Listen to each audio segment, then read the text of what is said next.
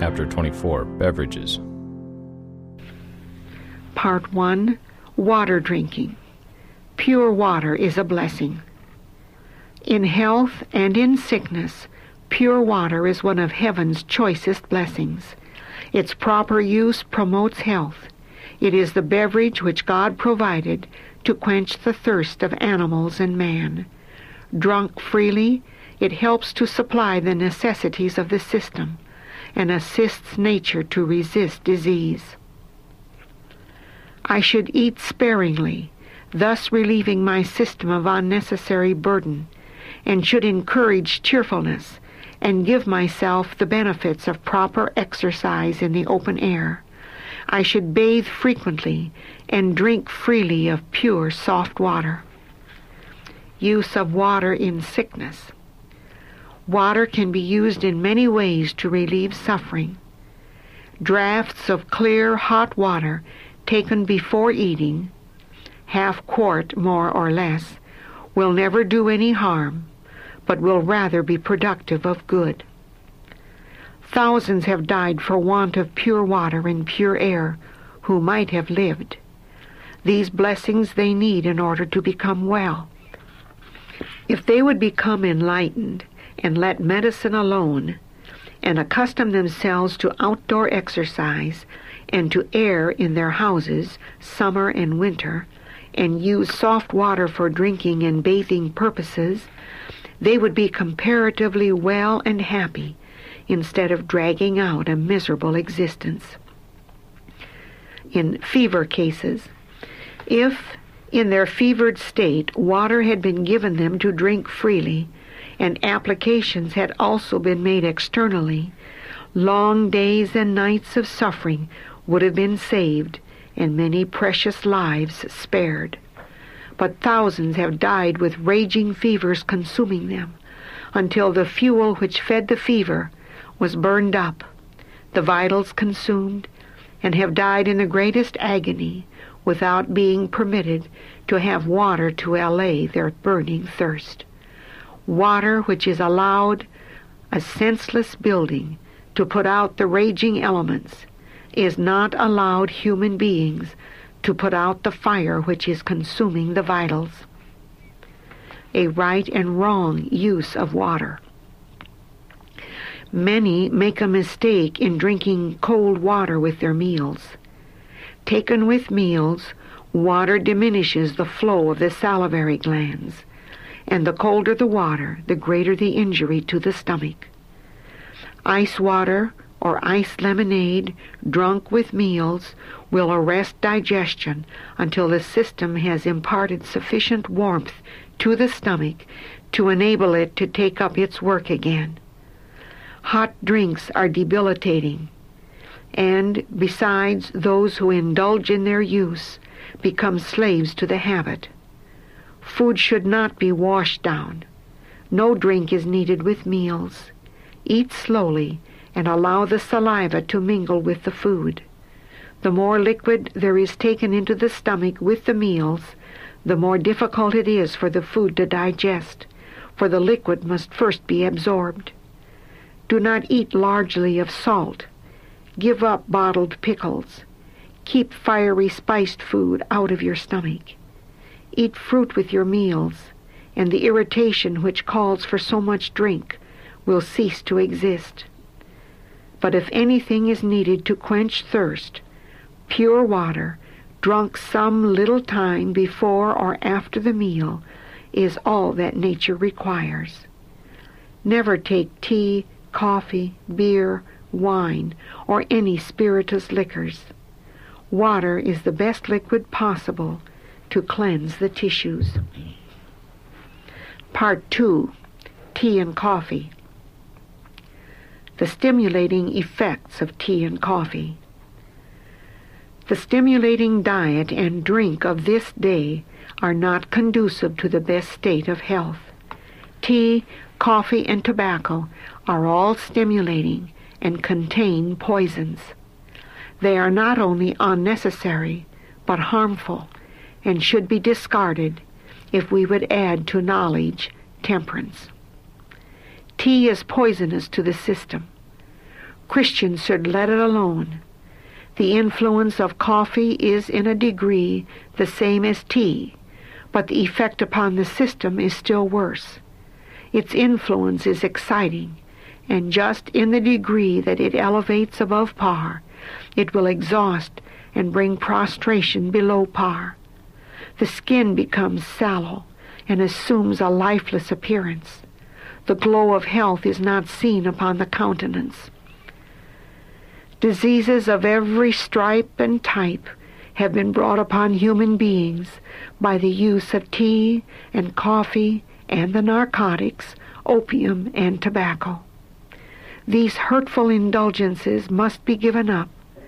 Not only one, but all, for all are hurtful and ruinous to the physical, mental, and moral powers, and should be discontinued from a health standpoint. Never take tea, coffee, beer, wine, or any spirituous liquors. Water is the best liquid possible to cleanse the tissues. Tea, coffee, and tobacco, as well as alcoholic drinks, are different degrees in the scale of artificial stimulants. The effect of tea and coffee, as heretofore shown, tends in the same direction as that of wine and cider, liquor and tobacco. Coffee is a hurtful indulgence. It temporarily excites the mind to unwanted action, but the after effect is exhaustion, prostration, paralysis of the mental, moral, and physical powers. The mind becomes enervated, and unless through determined effort the habit is overcome, the activity of the brain is permanently lessened. All these nerve irritants are wearing away the life forces, and the restlessness caused by shattered nerves, the impatience, the mental feebleness, become a warring element, antagonizing to spiritual progress. Then should not those who advocate temperance and reform be awake to counteract the evils of these injurious drinks? In some cases, it is as difficult to break up the tea and coffee habit as it is for the inebriate to discontinue the use of liquor. The money expended for tea and coffee is worse than wasted. They do the user only harm, and that continually. Those who use tea, coffee, opium, and alcohol may sometimes live to an old age, but this fact is no argument in favor of the use of these stimulants. What these persons might have accomplished, but failed to do because of their intemperate habits, the great day of God alone will reveal. Those who resort to tea and coffee for stimulation to labor will feel the evil effects of this course in trembling nerves and lack of self-control. Tired nerves need rest and quiet. Nature needs time to recuperate her exhausted energies. But if her forces are goaded on by the use of stimulants, there is, whenever this process is repeated, a lessening of real force. For a time, more may be accomplished under the unnatural stimulus, but gradually it becomes more difficult to arouse the energies to the desired point, and at last exhausted nature can no longer respond. Harmful effects attributed to other causes.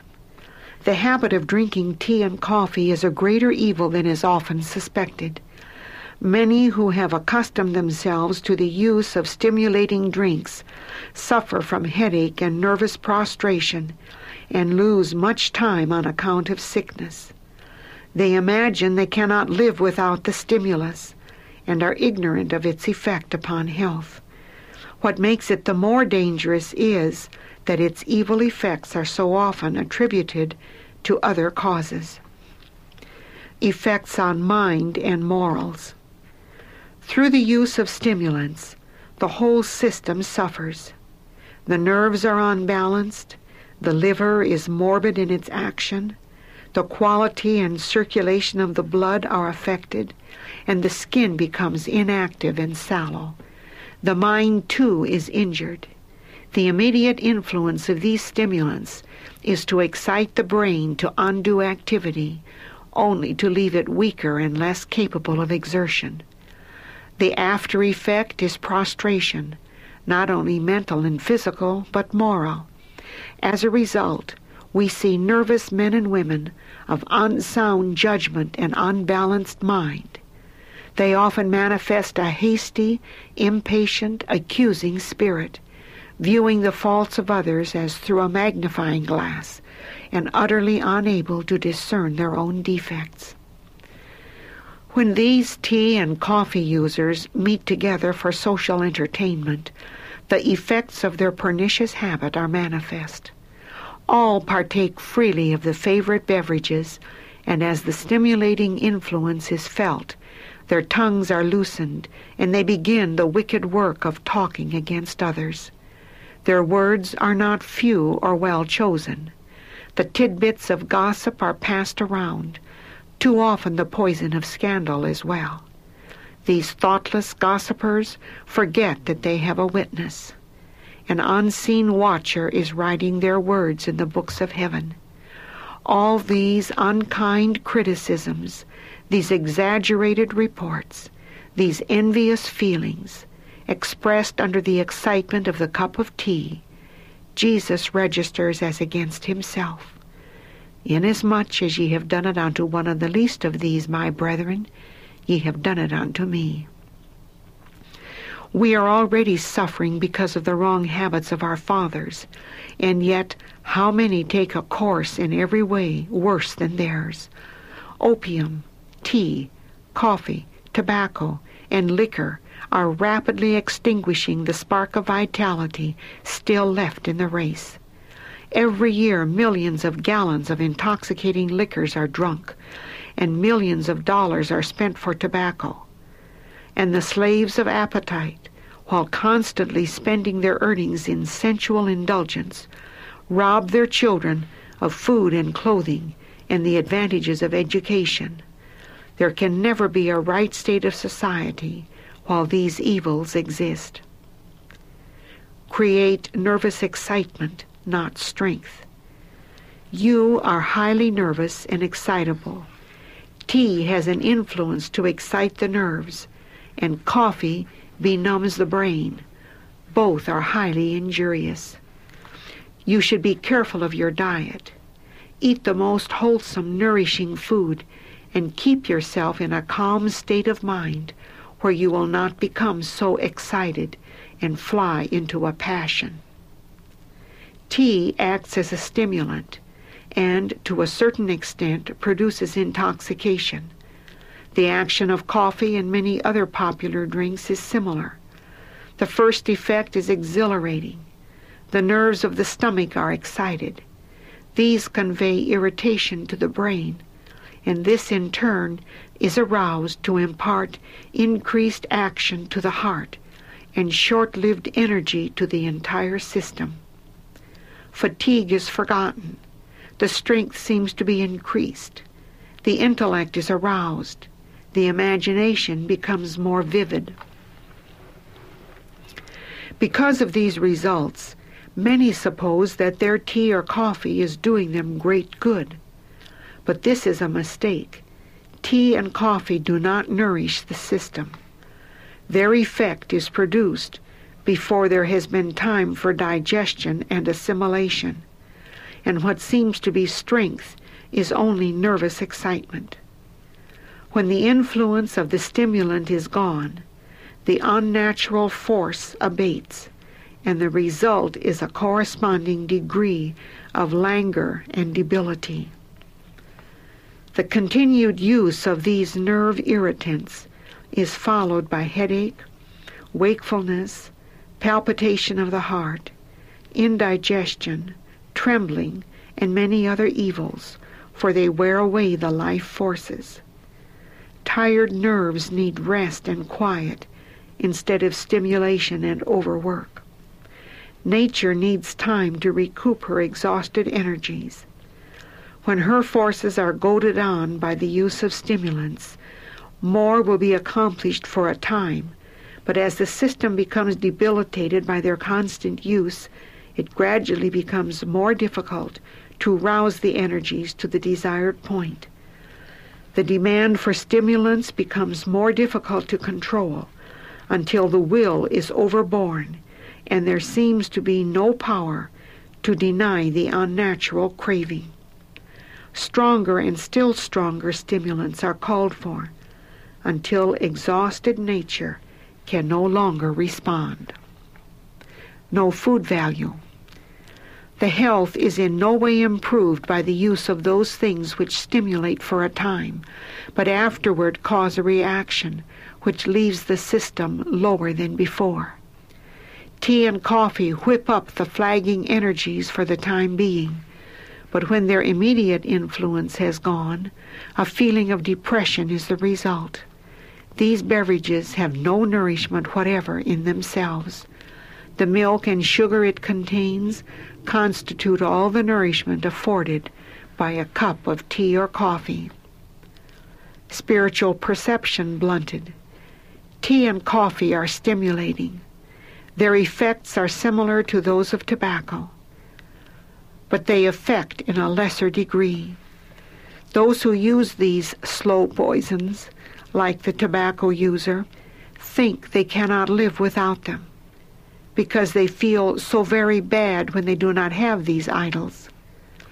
Those who indulge a perverted appetite do it to the injury of health and intellect. They cannot appreciate the value of spiritual things.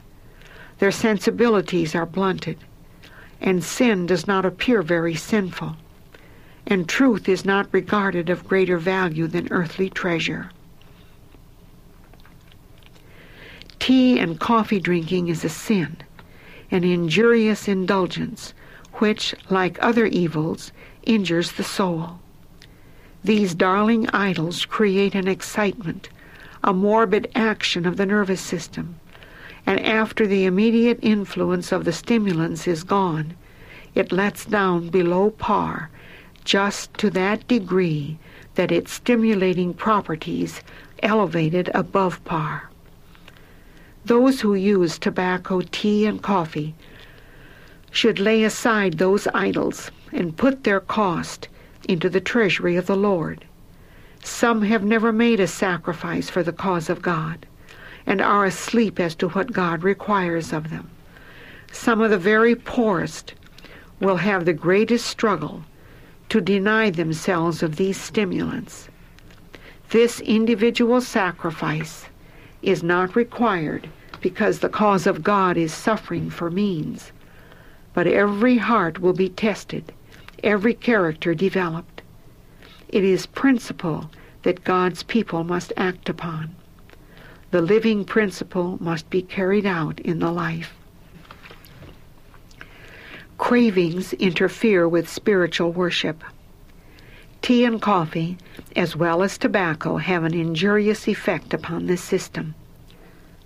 Tea is intoxicating. Though less in degree, its effect is the same in character as that of spirituous liquors. Coffee has a greater tendency to becloud the intellect and benumb the energies. It is not so powerful as tobacco, but is similar in its effects. The arguments brought against tobacco may also be urged against the use of tea and coffee. Those who are in the habit of using tea, coffee, tobacco, opium, or spirituous liquors cannot worship God when they are deprived of the accustomed indulgence. Let them, while deprived of these stimulants, engage in the worship of God, and divine grace would be powerless to animate, enliven, or spiritualize their prayers or their testimonies. These professed Christians should consider the means of their enjoyment. Is it from above or from beneath? The stupefied transgressor not guiltless. Satan sees that he cannot have so great power over minds when the appetite is kept under control as when it is indulged, and he is constantly working to lead men to indulgence. Under the influence of unhealthful food, the conscience becomes stupefied, the mind is darkened, and its susceptibility to impressions is impaired. But the guilt of the transgressor is not lessened because the conscience has been violated till it has become insensible. Since a healthy state of mind depends upon the normal condition of the vital forces, what care should be exercised that neither stimulants nor narcotics be used?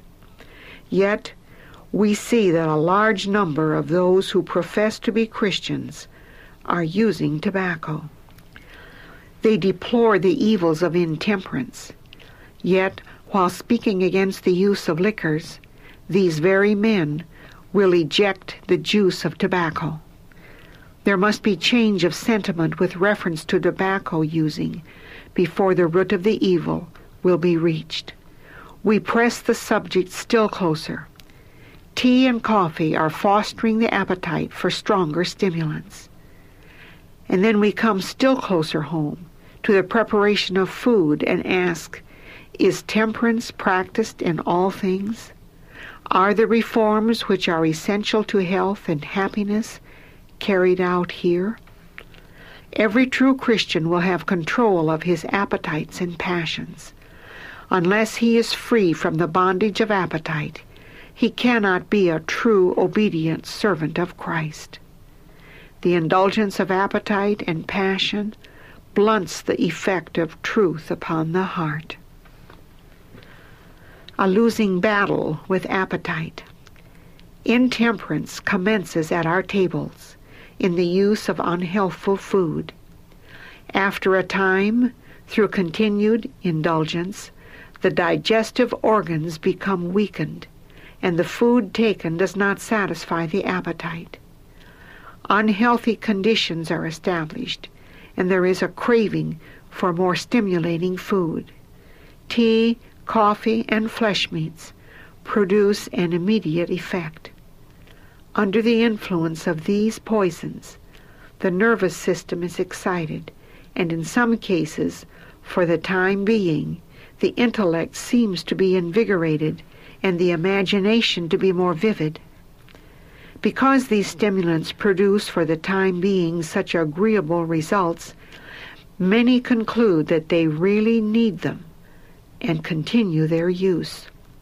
But there is always a reaction. The nervous system, having been unduly excited, borrowed power for present use from its future resources of strength. All this temporary invigoration of the system is followed by depression.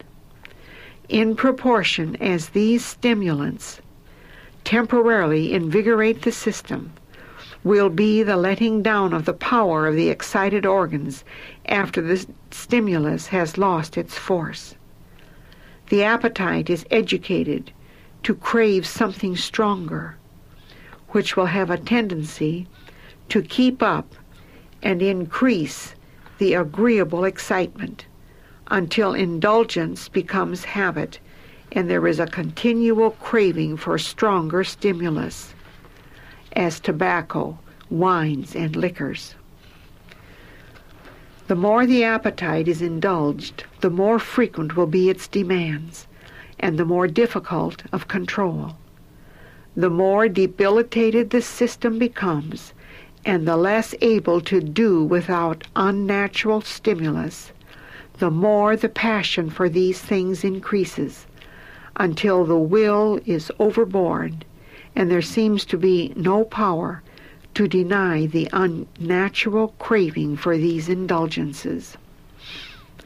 The only safe course. The only safe course is to touch not, taste not, handle not, tea, coffee, wines, tobacco, opium, and alcoholic drinks. The necessity for the men of this generation to call to their aid the power of the will, strengthened by the grace of God, in order to withstand the temptations of Satan and resist the least indulgence of perverted appetite, is twice as great as it was several generations ago.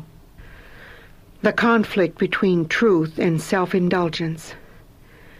The facts relative to Korah and his company, who rebelled against Moses and Aaron and against Jehovah, are recorded for a warning to God's people, especially those who live upon the earth near the close of time. Satan has led persons to imitate the example of Korah, Dathan, and Abiram in raising insurrection among the people of God. Those who permit themselves to rise in opposition to the plain testimony become self-deceived and have really thought that those upon whom God laid the burden of his work were exalted above the people of God, and that their counsels and reproofs were uncalled for. They have risen in opposition to the plain testimony which God would have them bear in rebuking the wrongs among God's people.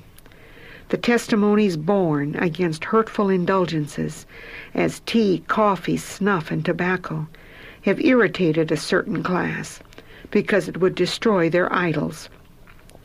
Many for a time were undecided whether to make an entire sacrifice of all these hurtful things, or reject the plain testimonies borne, and yield to the clamors of appetite. They occupied an unsettled position. There was a conflict between their convictions of truth and their self-indulgences. Their state of indecision made them weak, and with many, appetite prevailed. Their sense of sacred things was perverted by the use of these slow poisons, and they at length fully decided, let the consequences be what it might, they would not deny self. This fearful decision at once raised a wall of separation between them and those who were cleansing themselves, as God has commanded, from all filthiness of the flesh and of the spirit, and were perfecting holiness in the fear of the Lord. The straight testimonies borne were in their way, and caused them great uneasiness, and they found relief in warring against them, and striving to make themselves and others believe that they were untrue. They said the people were all right, but it was reproving testimonies which made the trouble. And when the rebellious unfurl their banner, all the disaffected rally around the standard, and all the spiritually defective, the lame, the halt, and the blind, unite their influence to scatter and sow discord. The roots of intemperance. Great efforts are made to put down intemperance, but there is much effort that is not directed to the right point. The advocates of temperance reform should be awake to the evils resulting from the use of unwholesome food, condiments, tea, and coffee. We bid all temperance workers Godspeed, but we invite them to look more deeply into the cause of the evil they war against, and to be sure that they are consistent in reform. It must be kept before the people that the right balance of the mental and moral powers depends in a great degree on the right condition of the physical system. All narcotics and unnatural stimulants that enfeeble and degrade the physical nature tend to lower the tone of the intellect and morals. Intemperance lies at the foundation of the moral depravity of the world. By the indulgence of perverted appetite, man loses his power to resist temptation. Temperance reformers have a work to do in educating the people in these lines. Teach them that health, character, and even life are endangered by the use of stimulants, which excite the exhausted energies to unnatural spasmodic action. Persevere, and nature will rally. In relation to tea, coffee, tobacco, and alcoholic drinks, the only safe course is to touch not, taste not, handle not. The tendency of tea, coffee, and similar drinks is in the same direction as that of alcoholic liquor and tobacco, and in some cases the habit is as difficult to break as it is for the drunkard to give up intoxicants. Those who attempt to leave off these stimulants will for a time feel a loss and will suffer without them, but by persistence they will overcome the craving and cease to feel the lack. Nature may require a little time to recover from the abuse she has suffered, but give her a chance, and she will again rally and perform her work nobly and well. Satan is corrupting minds and destroying souls through his subtle temptations. Will our people see and feel the sin of indulging perverted appetite?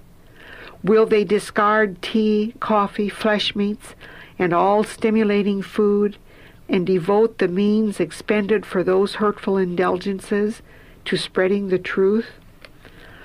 What power can the tobacco devotees have to stay the progress of intemperance? There must be a revolution in our world upon the subject of tobacco before the axe is laid at the root of the tree. We press the subject still closer. Tea and coffee are fostering the appetite, which is developing for stronger stimulants as tobacco and liquor. Concerning flesh meat, we can all say, let it alone. And all should bear a clear testimony against tea and coffee, never using them. They are narcotics, injurious alike to the brain and to the other organs of the body. Let the members of our churches deny every selfish appetite. Every penny expended for tea, coffee, and flesh meat is worse than wasted, for these things hinder the best development of the physical, mental, and spiritual powers. A suggestion of Satan. Some think that they cannot reform, that health would be sacrificed should they attempt to leave the use of tea, tobacco, and flesh meats. This is a suggestion of Satan. It is these hurtful stimulants that are surely undermining the constitution and preparing the system for acute diseases by impairing nature's fine machinery and batting down her fortifications erected against disease and premature decay. The use of unnatural stimulants is destructive to health and has a benumbing influence upon the brain, making it impossible to appreciate eternal things.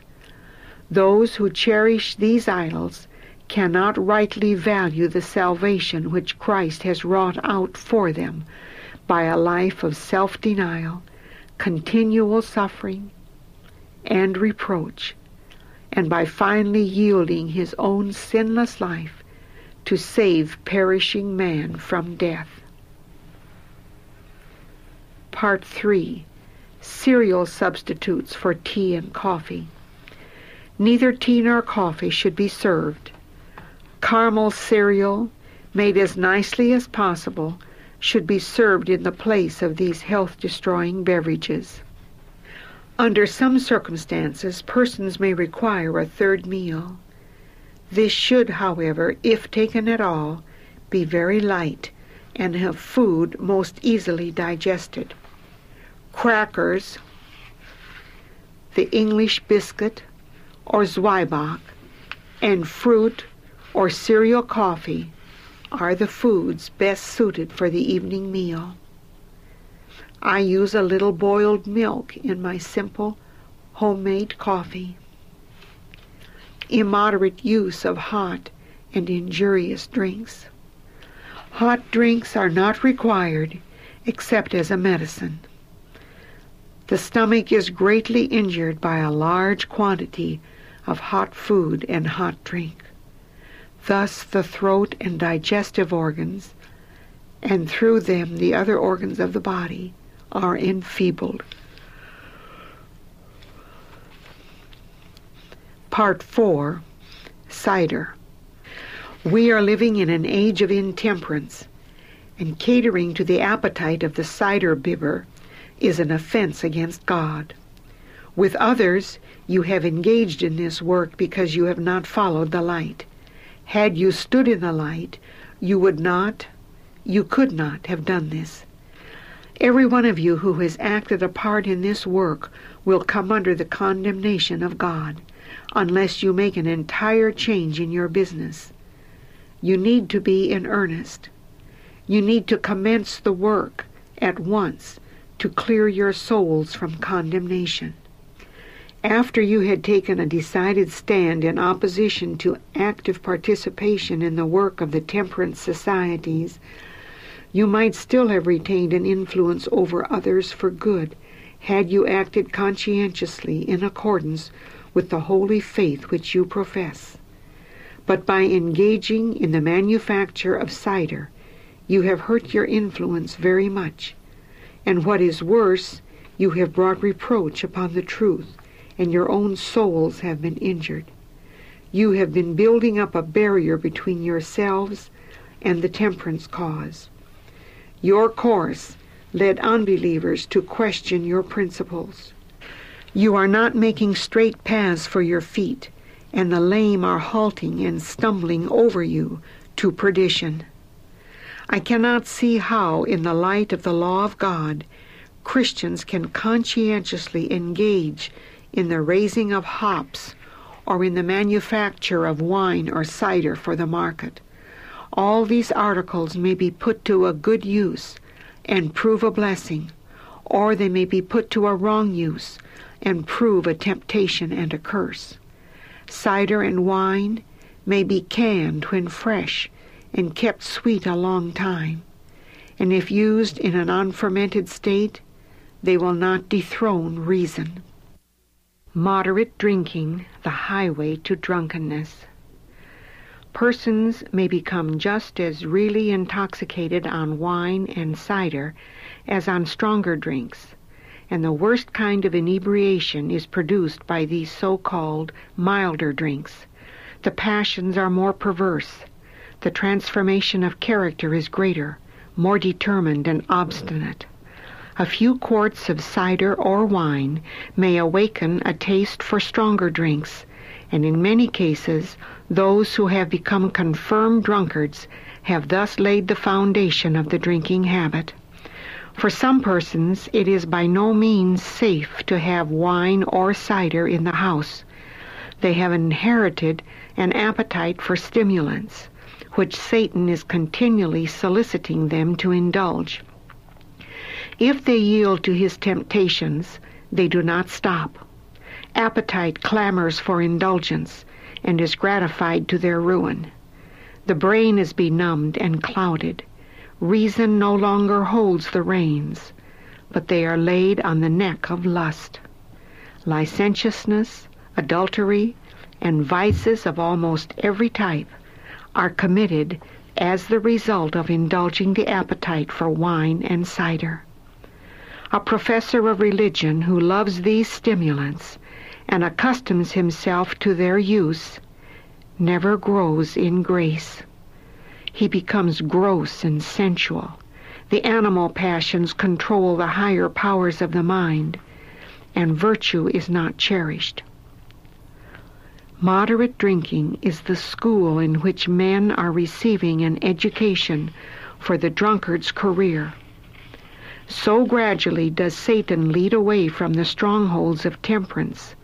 So insidiously do the harmless wine and cider exert their influence upon the taste, that the highway to drunkenness is entered upon all unsuspectingly. The taste for stimulants is cultivated. The nervous system is disordered. Satan keeps the mind in a fever of unrest, and the poor victim, imagining himself perfectly secure, goes on and on until every barrier is broken down, every principle sacrificed. The strongest resolutions are undermined, and eternal interests are not strong enough to keep the debased appetite under the control of reason. Some are never really drunk, but are always under the influence of cider or fermented wine.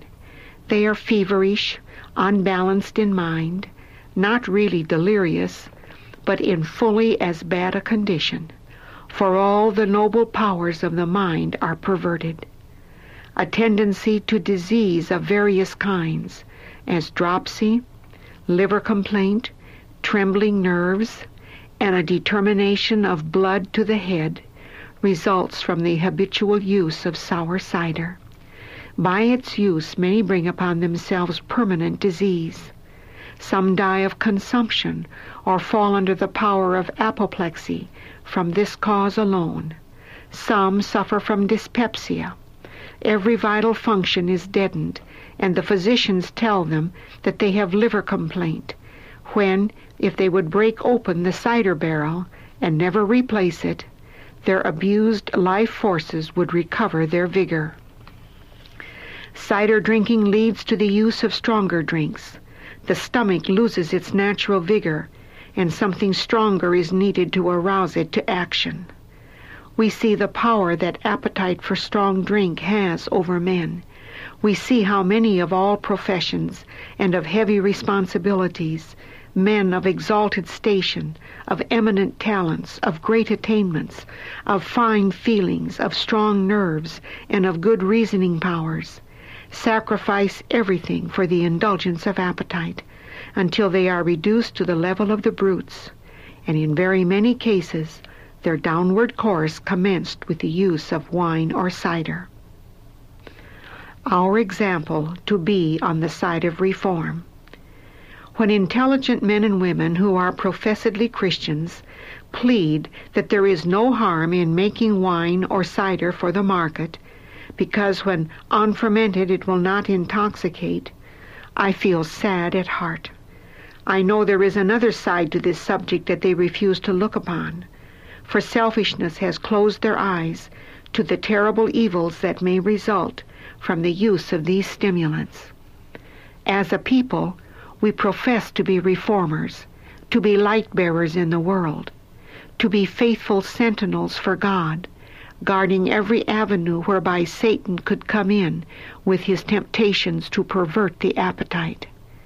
Our example and influence must be a power on the side of reform. We must abstain from any practice which will blunt the conscience or encourage temptation. We must open no door that will give Satan access to the mind of one human being formed in the image of God. If all would be vigilant and faithful in guarding the little openings made by the moderate use of the so-called harmless wine and cider, the highway to drunkenness would be closed up. What is needed in every community is firm purpose and a will to touch not, taste not, handle not. Then the temperance reformation will be strong, permanent, and thorough. The world's Redeemer, who knows well the state of society in the last days, represents eating and drinking as the sins that condemn this age. He tells us that as it was in the days of Noah, so shall it be when the Son of Man is revealed. They were eating and drinking, marrying and giving in marriage, until that day that Noah entered into the ark, and knew not until the flood came and took them all away. Just such a state of things will exist in the last days, and those who believe these warnings will use the utmost caution not to take a course that will bring them under condemnation. Brethren, let us look at this matter in the light of the Scriptures and exert a decided influence on the side of temperance in all things. Apples and grapes are God's gifts. They may be put to excellent use as healthful articles of food, or they may be abused by being put to a wrong use. Already, God is blighting the grapevine and the apple crop because of men's sinful practices. We stand before the world as reformers. Let us give no occasion for infidels or unbelievers to reproach our faith. Said Christ, "Ye are the salt of the earth." the light of the world. Let us show that our hearts and consciences are under the transforming influence of divine grace, and that our lives are governed by the pure principles of the law of God, even though these principles may require the sacrifice of temporal interests. Under the microscope, persons who have inherited an appetite for unnatural stimulants should by no means have wine, beer, or cider in their sight or within their reach, for this keeps the temptation constantly before them. Regarding sweet cider as harmless, many have no scruples in purchasing it freely. But it remains sweet for a short time only. Then fermentation begins. The sharp taste which it then acquires makes it all the more acceptable to many palates, and the user is loath to admit that it has become hard or fermented. There is danger to health in the use of even sweet cider as ordinarily produced. If people could see what the microscope reveals in regard to the cider they buy, few would be willing to drink it. Often, those who manufacture cider for the market are not careful as to the condition of the fruit used, and the juice of wormy and decayed apples is expressed. Those who would not think of using the poisonous rotten apples in any other way will drink the cider made from them and call it a luxury. But the microscope shows that even when fresh from the press, this pleasant beverage is wholly unfit for use. Intoxication is just as really produced by wine, beer, and cider as by stronger drinks. The use of these drinks awakens the taste for those that are stronger, and thus the liquor habit is established. Moderate drinking is the school in which men are educated for the drunkard's career. Yet so insidious is the work of these milder stimulants that the highway to drunkenness is entered before the victim suspects his danger. Part 5. Fruit juice. Sweet grape juice. The pure juice of the grape, free from fermentation, is a wholesome drink. But many of the alcoholic drinks, which are now so largely consumed, contain death-dealing potions. Those who partake of them are often maddened, bereft of their reason. Under their deadly influence, men commit crimes of violence and often murder. Beneficial to health. Make fruit the article of diet to be placed on your table, which will constitute the bill of fare. The juices of fruit, mingled with bread, will be highly enjoyed. Good, ripe, undecayed fruit is a thing we should thank the Lord for, because it is beneficial to health.